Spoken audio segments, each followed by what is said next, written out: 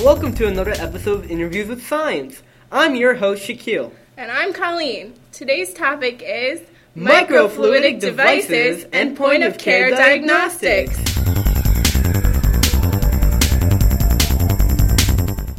And what exactly does that mean, Shaquille? Well, Colleen, they're devices made with silicon that have one or more channels with at least one dimension less than 1 millimeter.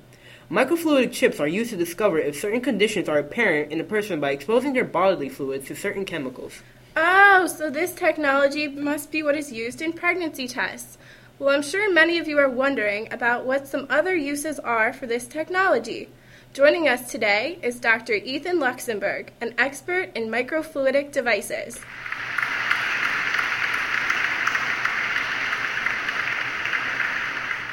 Thanks for joining us, Dr. Luxenberg. It's great to be here.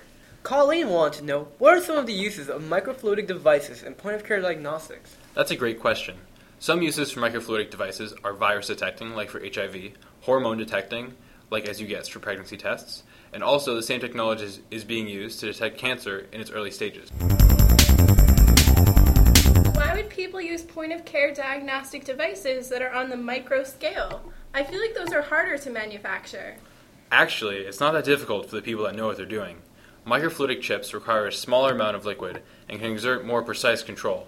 Perhaps the most important thing is that because they are small, they are portable, can be used outside a lab, so results can be reported faster. So when I get blood work done, maybe it'll just be a finger prick rather than a whole vial. Last question. What are some of the innovations that are being worked on? That's a really interesting topic. There are two basic things that engineers are working on, making the chips more robust and more portable. The tough thing about that is the more robust the chip is, the less portable it becomes, and vice versa. One specific advance is the use of paper for the chips. This makes the production costs cheaper so they can be used in countries around the world. We actually have the schematic that you sent us of one such device.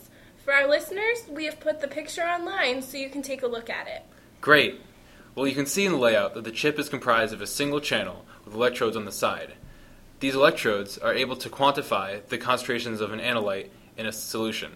This chip can be used to measure the amount of glucose in a diabetic's blood to find the blood sugar. This is all so interesting, but it looks like we're almost out of time. The future of using microfluidics for point-of-care diagnostics definitely looks bright. I'm sure this is just a taste of what this new technology can do. I certainly agree. However, engineers still face many challenges in designing, manufacturing, and distributing these devices. During formation, bubbles are often generated, which can interfere with the flow. Additionally, the reagents added to the device are often unstable, especially in such small volumes.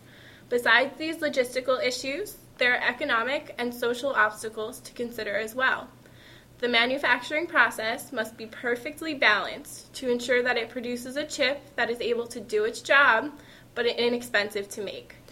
Those things are definitely important to keep in mind too. Well, listeners, I think our time is just about up. I want to make sure to say a big thank you to our microfluidics expert, Dr. Ethan Luxenberg.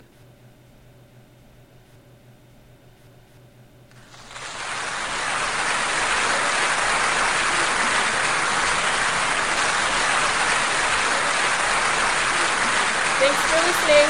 I'm Shaquille. And I'm Colleen. Hope you tune in next time for Interviews with Science.